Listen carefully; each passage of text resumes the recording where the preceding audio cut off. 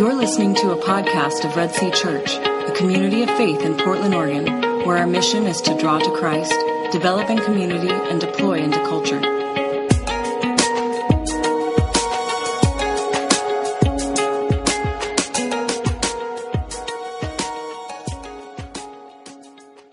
When we come in here as God's people each week, we kind of just have a lot going on in our lives. A lot of personally is going on, but then just going on around the world, like what Chris just prayed. And so it's really good to be able to come in here and just be reminded of what God's doing, that He's in control and He's sovereign. And we try to do that each week at Red Sea. Our first worship set is typically just geared more toward the reality of God. We don't talk sing songs a whole lot about us as much, because our hearts just need to be reminded of how good He is and what He's doing. But after we remind ourselves of who God is and what He's done, and that we are His children and that He has saved us, we also have to remind ourselves that God actually has something for us to do. You know, He's placed us here. He has a purpose for us. Now that we've remembered who He is and we've remembered this amazing work that He's doing through us, now we can get really practical and talk about what that is. And so today is going to be one of those really practical messages.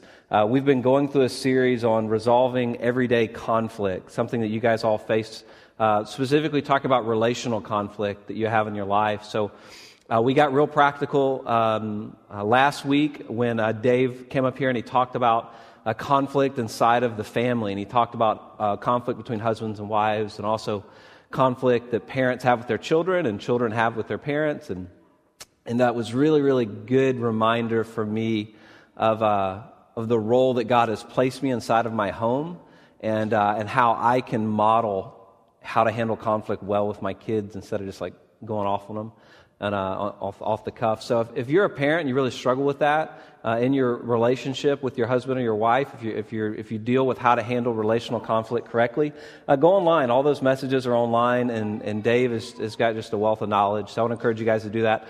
Well, this week we're going to continue with that idea of talking about conflict in your place of work. But if you're a student, this will also apply to your schooling. So most of us are probably in one of those two phases. I know a few of you are retired and enjoying the good life. But the rest of us are having to get up and do the daily grind every day. So it's estimated that by the time you retire, you will have spent 90,000 hours at your job. I know that's depressing to some of us. Now, it's also true that by the time you retire, that you will have spent 5,000 hours at the church building, like what you're doing today. That's if you're a regular attender. Okay, so 90,000 hours in your place of work by the time you retire, as opposed to 5,000 here gathered together as God's people. Now, if you or I believe that church is going to be the primary place where our faith is expressed and lived out, and work is just this thing that we have to do on the side to pay the bills, then we are going to spend the majority of our life missing out on God's purposes for our everyday lives. God wants us to experience joy and purpose in the reality of the now. Whether it's you're a stay-at-home mom, or you're a kid that has to go to school, or you're an adult that has to go to a job, or even if those of you who are retired, God, in the reality of your everyday lives, wants you to experience His plan and His purposes. But we don't always think like that. I think we see faith as something that we come and do on a Sunday morning when we sing like we just did. But God doesn't think like that. He wants you to live out your life in a way on a daily basis that represents His kingdom. So definitely He wants you to do it in the place that you spend the majority of your time, which for most of you guys in this room is actually at a job someplace. God wants to do something through your place of work. But we don't always think like that. We don't always realize that it's in the day-to-day grind that God wants us to use us. It's in our workplace. And as I was thinking about that this past week, and I was thinking about the time that I spent in the secular workforce, I guess, I think the reason that we don't bring our faith into our work is because work is hard enough on its own. You know, like the workplace in and of itself, just getting through that on a day in, day out basis is pretty tough. You're like, man, I really don't want to bring faith into this, and then it's just going to make it even more messy and complicated by turning it into ministry. But here's the thing. When we read the Bible, the majority of the stories are in the everyday lives of the people, right? Especially when you read the Old Testament or you read Paul's letters, or even you look at Jesus and his disciples. They were just kind of hanging out, doing their day-to-day routine. Now, we've said here at Red Sea over and over again, and we say it over and over again because I really want this concept to sink in, that we believe most gospel ministry, okay, most working out of your faith is meant to happen by ordinary people doing ordinary things with gospel intentionality. Okay? So gospel ministry involves ordinary people doing ordinary things with gospel intentionality. Now, if we are going to spend the majority of our adult lives working a profession, then we need to have some gospel intentionality in those places of work. Same is true for those of you who are students who are in school, like my daughter, or some of you college students. This place where you spend the majority of your time, you're going to have to be intentional in working out your faith in these environments. Now, right now, like I said, I'm not working a secular job. I work here at the church. Prior to this, I had spent 5 years working in property management. I was the manager of an apartment complex. And when I got the job, when I first moved here to Oregon, I needed to support my family somehow. And so I got a job working in an apartment complex. And it was the first time in my adult life that I'd actually had what I call a normal job. Where it was a job not in a church, or I wasn't in school learning to work at the church. And so I spent 5 years working in apartment complexes. And one of the things that really struck me, I remember as I think back on that time, is that it was so easy to live out my faith because I didn't really have to look for opportunity. When you work at a church like I do, sometimes life can be a little dysfunctional, and I don't consider my life normal. I have to search really hard sometimes for opportunities to interact with people who aren't Christians. I have to be really intentional with my time. Those of you who have jobs, you don't have to try very hard. I mean, it's there. Basically, you have to wake up and go. And then you have these opportunities around you all the time to interact with people who are not believers, to talk about your faith, or at least to live out your faith in some really tangible ways. When I think back on my years in the kind of the secular workforce, it was filled with conflict. I mean, it was just nonstop. Particularly, I think all of our jobs have conflict. Any job where you work with people a lot, I bet your job has a lot of conflicts. You work with a lot of people in the airline industry. My job as an apartment manager, you've got a bunch of people who are very different, living on top of each other, making each other mad all day long. That's basically what managing an apartment is. You're just constantly putting out one fire after another. My wife has a similar job. Ever since I've known Jamie, she's worked full time. And for the first 10 years of our marriage, she worked at a large corporation in a kind of a sea of cubicles. And then she was able to take that job and work from our home. But then in the last year and a half, I think, she's been working at our kids' elementary school. And talk about a place of conflict. Man, she's a principal's secretary, so there's just nonstop conflict. It's either conflict with the kids, between the kids, kid and the teacher and the principal, principal and the parents, kid and the parents, parents and the teacher. I mean, it just never stops. And so we, along with you guys, are living in this reality. I don't want you to think that I'm just talking out of theory here, you guys should just go out and be intentional in your places to work. I understand how hard it is. I understand how difficult conflict is. But if conflict is inevitable, then we need to see God's purposes inside of it in our place of work, this place where we spend the majority of our time. And we've made this really strong case in this series that God uses conflict in a really powerful way to teach us things about Himself, things that we would have never learned about ourselves. And so let's be intentional with this time. So before we get real practical and talk about dealing with conflict in the workplace, we just need to be reminded of God's purposes in our jobs. So we're going to start the conversation there. So first, we need to understand that God invented work, right? Work was not created out of a necessity. Adam and Eve in the Garden of Eden did not spend all of their time lounging around feeding each other grapes, like some pictures have depicted.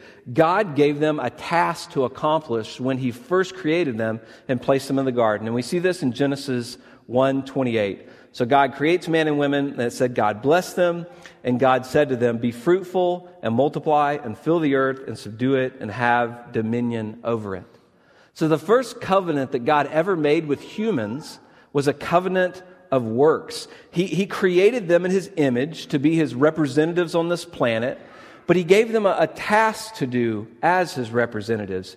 He created, but we are to rule over.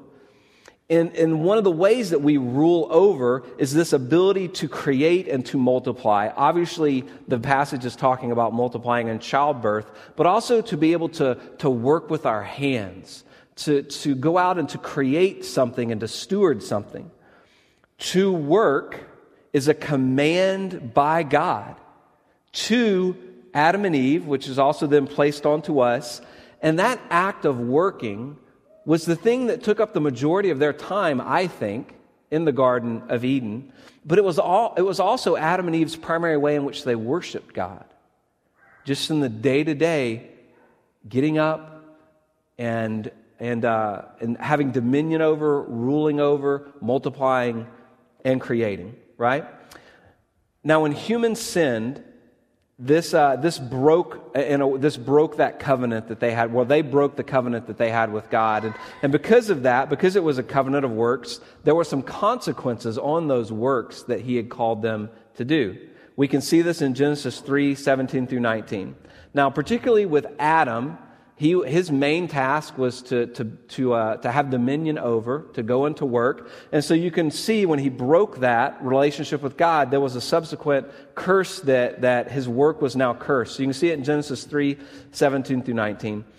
Cursed is the ground because of you. In pain you shall eat of it all the days of your life. Thorns and thistles it shall bring forth for you, and you shall eat of the plants of the field. By the sweat of your face you shall eat bread. So this is now the reality of work that we have to perform. Now, just because work is now harder than God had originally designed it to be, that doesn't mean that we should begrudge having to work, right? We can't see, well, because of the fall, work is cursed, so I'm just going to fill my days with endless toil, and then eventually if I'm a Christian, I'll go to heaven. God wants us to be intentional right now in the time that we have on this planet, because there's something that He's doing with this time. We can see in Ecclesiastes, Solomon wrote the book of Ecclesiastes, one of the wisest men that ever lived, one of the most accomplished men that ever lived on the planet. Look what he says about this idea of work in Ecclesiastes 5:18. He says, "Behold, what I have seen to be good and fitting is to eat and drink and find enjoyment in all the toil with which one toils under the sun, the few days of his life that God has given him, for this is his lot. Everyone also to whom God has given wealth and possessions and power are to enjoy them and to accept his lot and rejoice in his toil. This is a gift of God."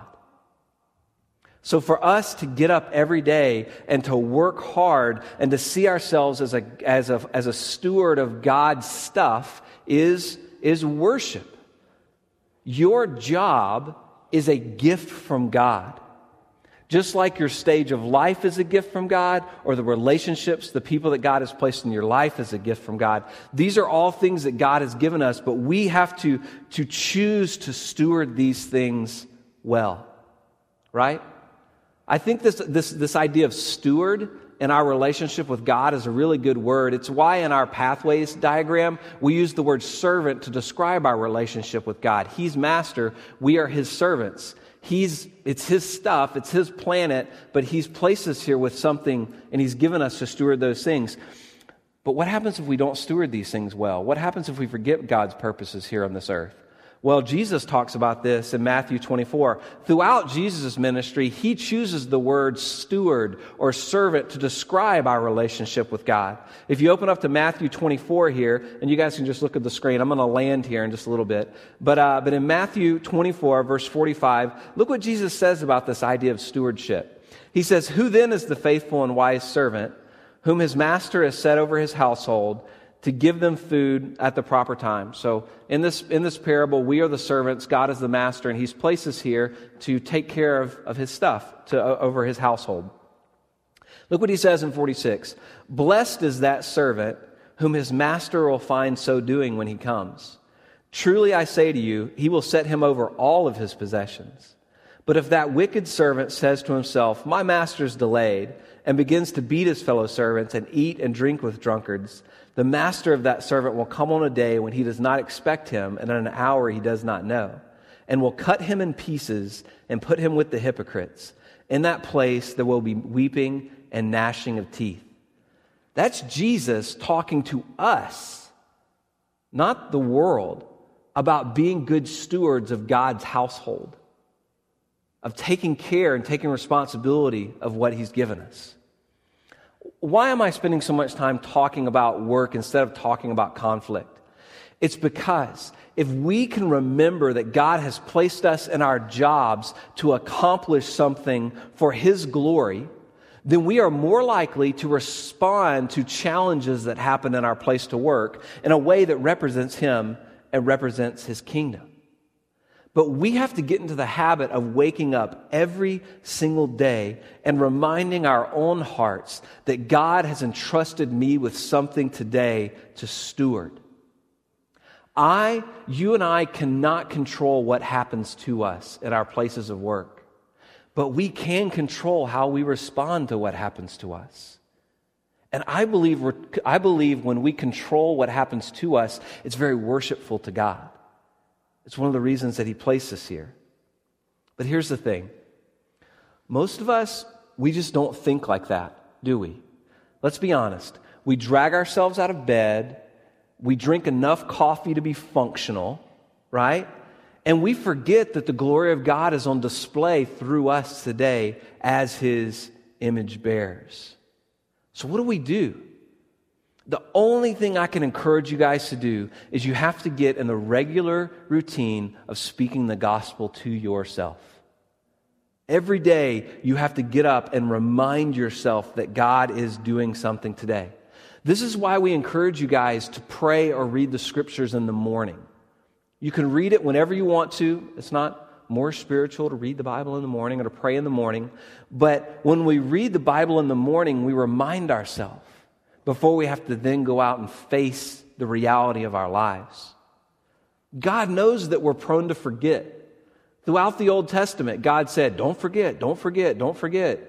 Take my commands and write them on your hands and write them on the doorposts above your houses and write them on your city gates, because I know you're going to forget this, and I don't want you to forget. Because if you forget, then you're not living out the purposes that I created you for. So then we have to remind ourselves, thanks be to God, he wrote them down for us, right? It's right there. All we have to do is read it. All we have to do is talk to him. All we have to do is even talk to one another about him. And our hearts are reminded. Real practical way to do this. In our family, about 6 months ago, we started praying every morning before Jamie and the kids leave. Like I said, my wife has a pretty stressful job. And in the morning, as a family, we have a prayer of petition before God. All it is just us asking God for his grace, because he tells us to, for one thing.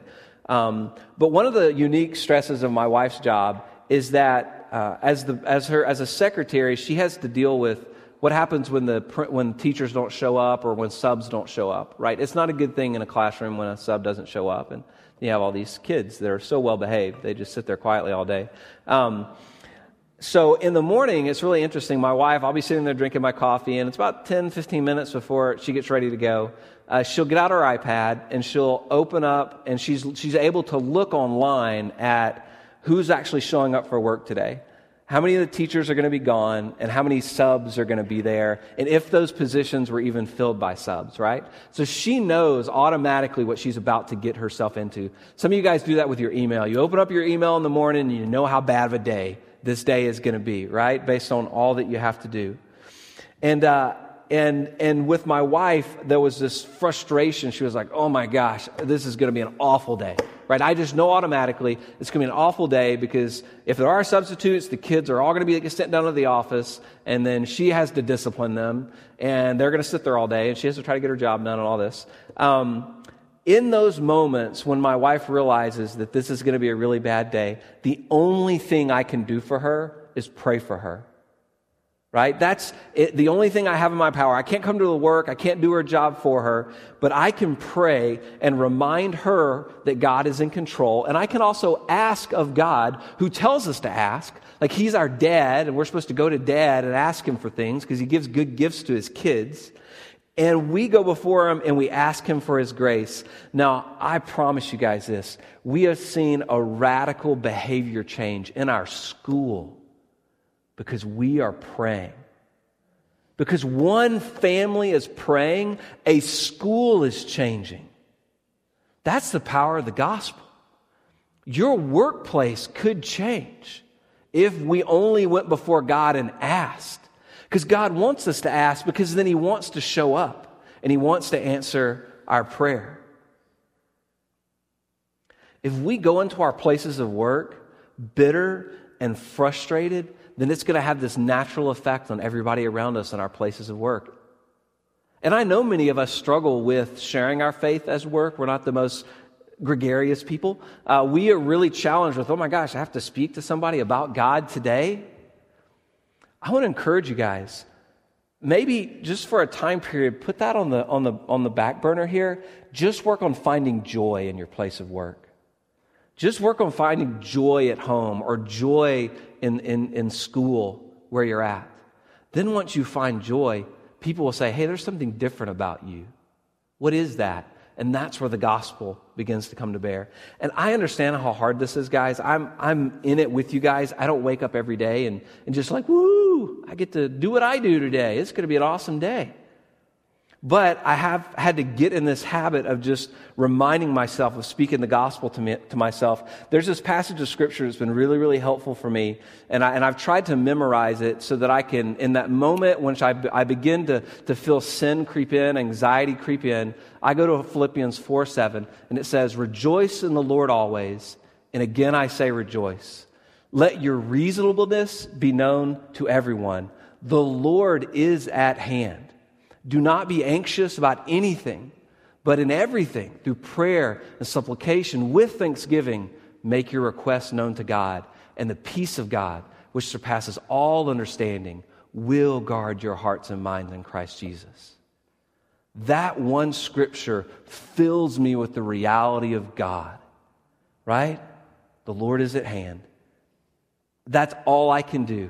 And then I can then go back into my circumstances. So you guys, we have to leverage these tools that God has given us, whether it's prayer or whether it's in the Word.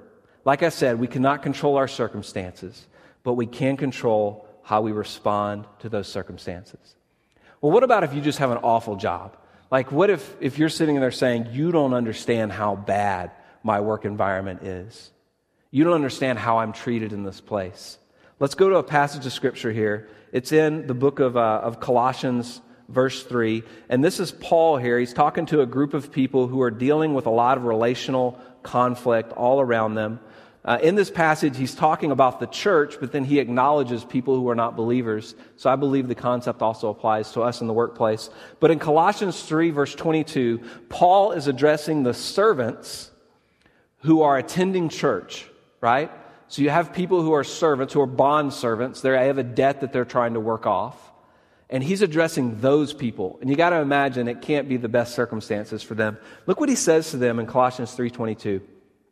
He says, "Bondservants, obey in everything those who are your earthly masters, not by way of eye service as people pleasers, but with sincerity of heart, fearing the Lord. Whatever you do, work heartily as for the Lord and not for men, knowing that from the Lord you will receive the inheritance as your reward. You are serving the Lord." It doesn't matter how bad our work is. It can't be worse than that. And to them, he says, I want you to work hard. I want you to obey in everything. Don't try to be people pleasers. Work with a sincere heart. Work heartily because you are serving Christ. Right? to get up and to go into a difficult work environment and to say, you know what, no matter what, I'm going to honor God today. I'm going to steward well. That's worship. I believe that God is most glorified in us when we are most satisfied in Him. And if we could just be satisfied with our circumstances, man, that brings God so much glory. And it's about our heart. It's about it being sincere. In your workplace, if you run away from conflict or if you attack other people, like we've talked about in the last couple of messages, that's kind of obvious that you don't have a sincere heart, right? And it has more to do with your relationship with God than just your relationship with your coworkers. You need to go back and just find peace with God, right? And then you'll naturally begin to have peace with your coworkers. Like I said, get in the habit of speaking this truth to yourself. Allow others who are close to you speak to you. When you're really struggling in a situation with seeing God's purposes in it, man, ask somebody else about that. That's why we have home community as a church. We come together and we talk about the reality of our circumstances, and we allow each other to speak truth into our circumstances when we're just not seeing it. Me and Jamie, we had to do this past Friday. We got up that morning, we prayed a petition of prayer, asking for God's grace. She looked at her iPad. She was like, it's going to be a bad day. And she went to work, and then a couple hours later, Jamie called me. She contacted me.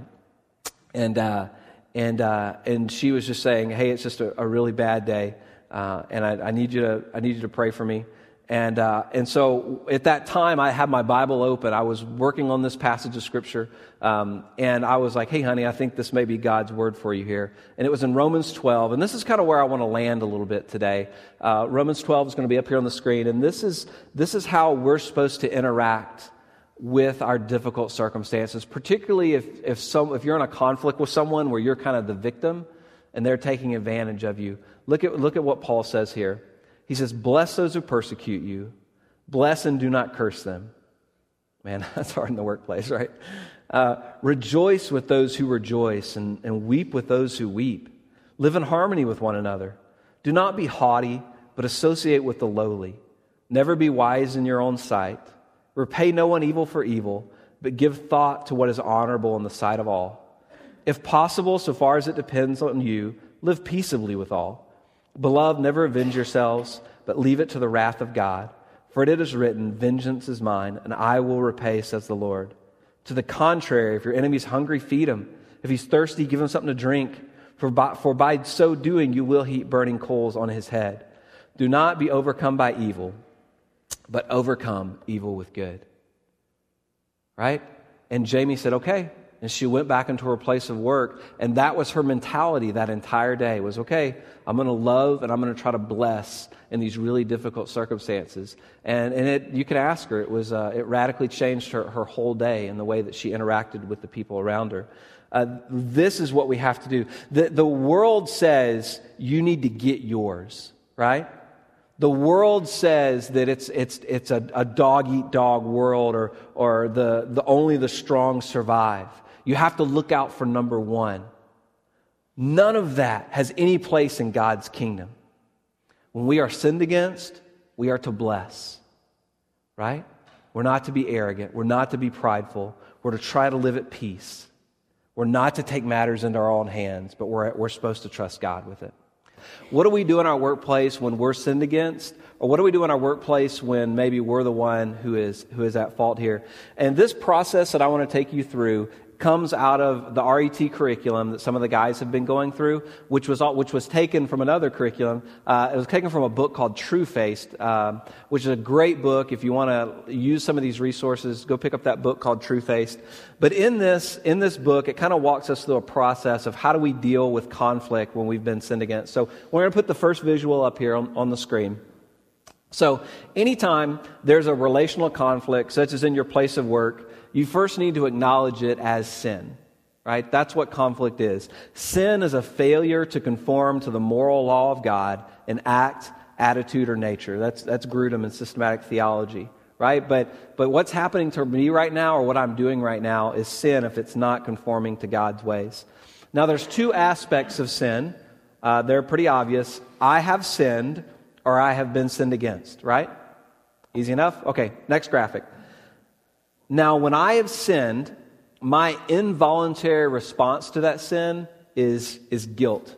Now, when I've been sinned against, my involuntary response to that is hurt, right? We're going to land in one of these two camps. There's either going to be hurt because I've been sinned against or guilt because I've sinned. And these are not bad things. And we have to train ourselves to be sensitive to any time there's guilt or there's hurt. Because God has hardwired these two things into our humanity. And there's signs to us there needs to be some type of an action, right? So think about a conflict you may have in your workplace. Is there any guilt or is there any hurt in that? If so, we need to be willing to act. Because if we deny that there's guilt or hurt and we choose not to deal with the sin, what results in that is relational brokenness that has these other devastating consequences in our workplace. So what's the next step after identifying guilt or hurt? Next, if you choose not to deal with the sin correctly, there's going to be some inevitable effects that are going to come out of this. And here's the inevitable effects. They're kind of listed there. Shame, hiding, withdrawal, fear, blame, and denial. These are pretty similar to in the peacemaking on the slippery slope of conflict when you get over to the escape responses. That's kind of what these are here. Now, all of these are our attempts to cover up the sin, to try to make it just go away, whether it's you sinning or you are getting sinned against. If you're hiding, if there's shame, if there's fear, denial, we're trying to cover up the sin, but it doesn't work, and it just keeps getting worse, right? But these are our natural responses. It doesn't matter if you're Adam and Eve or Jim and Jamie, right? Our natural response are these effects. And we have to identify those as sinful.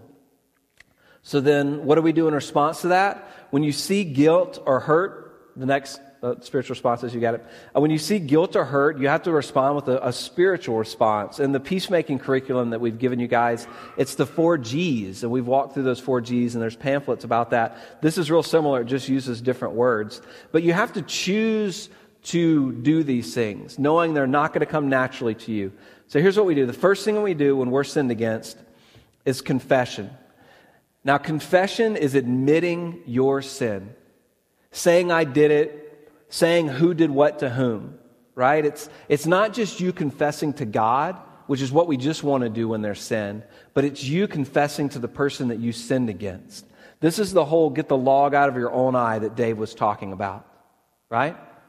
If you're struggling with, should I confess? Is there any sin on my part? Why don't you ask somebody else to speak into the situation? And maybe they can help you see some of your contribution to the conflict. So we confess it as sin, or we acknowledge that we were sinned against. Now here's the next step. It's repentance. And I'm going to have Royce come up here. So what's the difference between repentance and confession? Right? A lot of times we think, repentance or confession is repentance, isn't it? It's not. Now, here's a really simple visual. Let's say that I was gossiping about you, okay? And when I do that, when I sin against him, it's relational brokenness causing us to turn our backs on one another, right? So this is relational brokenness. Now, I can confess that I sinned. Royce, I gossiped about you. Again, yes. But notice that our backs are still facing one another, right? Repentance is us turning and facing one another and acknowledging that I sinned, and he has to acknowledge an acceptance of that. Do you hear that? You got it? Okay, good job, buddy. You can have a seat. That's the difference. And you may say, what's the point? I think because a lot of times we want to confess, we just don't want to face the person, right? You can't have true repentance if you're not willing to face the person that you sinned against or allowing them to face you. Well, because that's the messy part. Like, oh man, I don't want to do that. But that's a big part of the process is you receiving that from them allows them to heal. So confession is admitting your sin. Repentance is turning away from that sin toward the person you sinned against. We both engage in that. The next step is forgiveness, right? I think this is the most obvious step that we talk a lot about. Now, forgiveness isn't something that needs to be given, but it's also something that needs to be received, right? Each of us are made in the image of God. And because we're made in the image of God, we have this innate sense of justice that resides inside of us. So that when a wrong occurs, especially when it's against us, this strong sense of justice exerts itself. And we say someone has to pay, don't we? Because you can confess, and someone can confess to you, but that doesn't go away, does it? You still want them to pay for the thing that they have done against you. What do you do in that circumstance? Well, as a Christian, what we do is say somebody already has paid, right? Jesus Christ paid for the wrong. Therefore, as a Christian, I can forgive others because that sense of justice has been satisfied in Jesus Christ's payment on the cross. Justice is satisfied. That's how you find that satisfaction. It's not just from the other person, but it's you realizing that that sin has been atoned for. It has been paid for. Well, what about if you're in a place where the other person isn't a Christian? If they're not a Christian, then Christ's death on the cross doesn't apply to them if they haven't received it. But even though that's true, they can still be forgiven because justice is something that God takes care of, whether in this life or the next. He may bring that person to faith at some point and justify their wrongdoing, or He may cause them to be justified through an eternal separation from Him. Right? Vengeance is mine, says the Lord. He will take care of it. So whether we can receive forgiveness from that person because they're a Christian or not, we can trust that God is going to have His will accomplished. Justice will be served because God is just. Right? Now here's the next step. And this is where I think we stop usually. We may repent. We may confess, find some repentance, even exchange forgiveness to the other person and believe that God truly forgave them. But I don't think we move beyond that most of the time. And when I look at my own life, I think probably 90% of the time I may confess the sin. About 75% of the time I repent of that sin and face the person. Probably 50% of the time I actually forgive that person and believe that Jesus forgave them. I'm then reconciled with that person about 40% of the time. And I give restitution about 25% of the time. That means that only a quarter of my conflicts actually ever reach restoration. And that's probably true for most of us if we don't walk through this whole process. So this is why these last couple of steps are important. Now, reconciliation is to do what is necessary to bring the two parties of a broken relationship back together. Both persons involved make a commitment to walk together through the conflict until it is taken care of. And it's incredibly hard because the deeper the sin, the longer it takes for us to become reconciled, to work through it. If there's a pattern of a particular sin, whether it's in your marriage or whether it's in your place of work, it takes trust, right?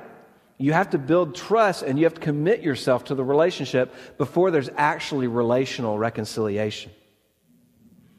Many times when there's sins, we confess the sin and there may be peace and that particular conflict is over. But then what do? We try as hard as we can to avoid that person. How many people in your place of work are you avoiding?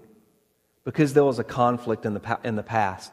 That means there's not reconciliation in that conflict.